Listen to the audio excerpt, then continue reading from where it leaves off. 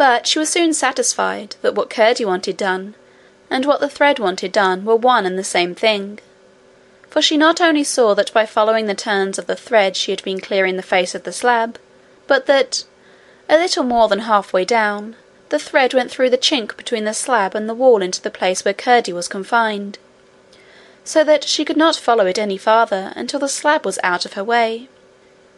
As soon as she found this, she said in a right joyous whisper, "Now, Curdie, I think if you were to give a great push, the slab should tumble over." "Stand quite clear of it, then," said Curdie, "and let me know when you are ready." Irene got off the heap, and stood on one side of it. "Now, Curdie!" she cried. Curdie gave a great rush with his shoulder against it. Out tumbled the slab on the heap, and out crept Curdie over the top of it. "You saved my life, Irene," he whispered. "Oh, Curdie, I'm so glad! Let's get out of this horrid place as fast as we can." "That's easier said than done," returned he. "Oh no, it's quite easy," said Irene. "We have only to follow my thread. I am sure that it's going to take us out now." She had already begun to follow it over the fallen slab into the hole, while Curdie was searching the floor of the cavern for his pickaxe. "Here it is," he cried. "No, it is not," he added in a disappointed tone. "What can it be, then? I declare it's a torch. That is jolly.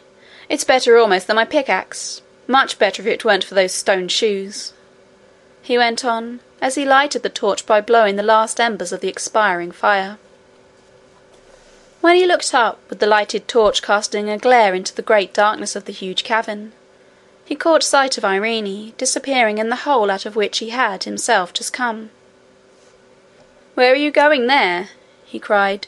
"That's no way out. That's where I couldn't get out." "I know that," whispered Irene, "but this is the way my thread goes, and I must follow it." "What nonsense the child talks," said Curdie to himself. "I must follow her, though, and see she comes to no harm.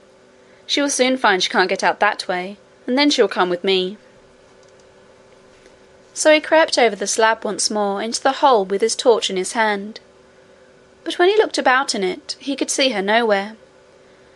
And now he discovered that although the hole was narrow, it was much longer than he had supposed, for in one direction the roof came down very low, and the hole went off in a narrow passage, of which he could not see the end. The princess must have crept in there.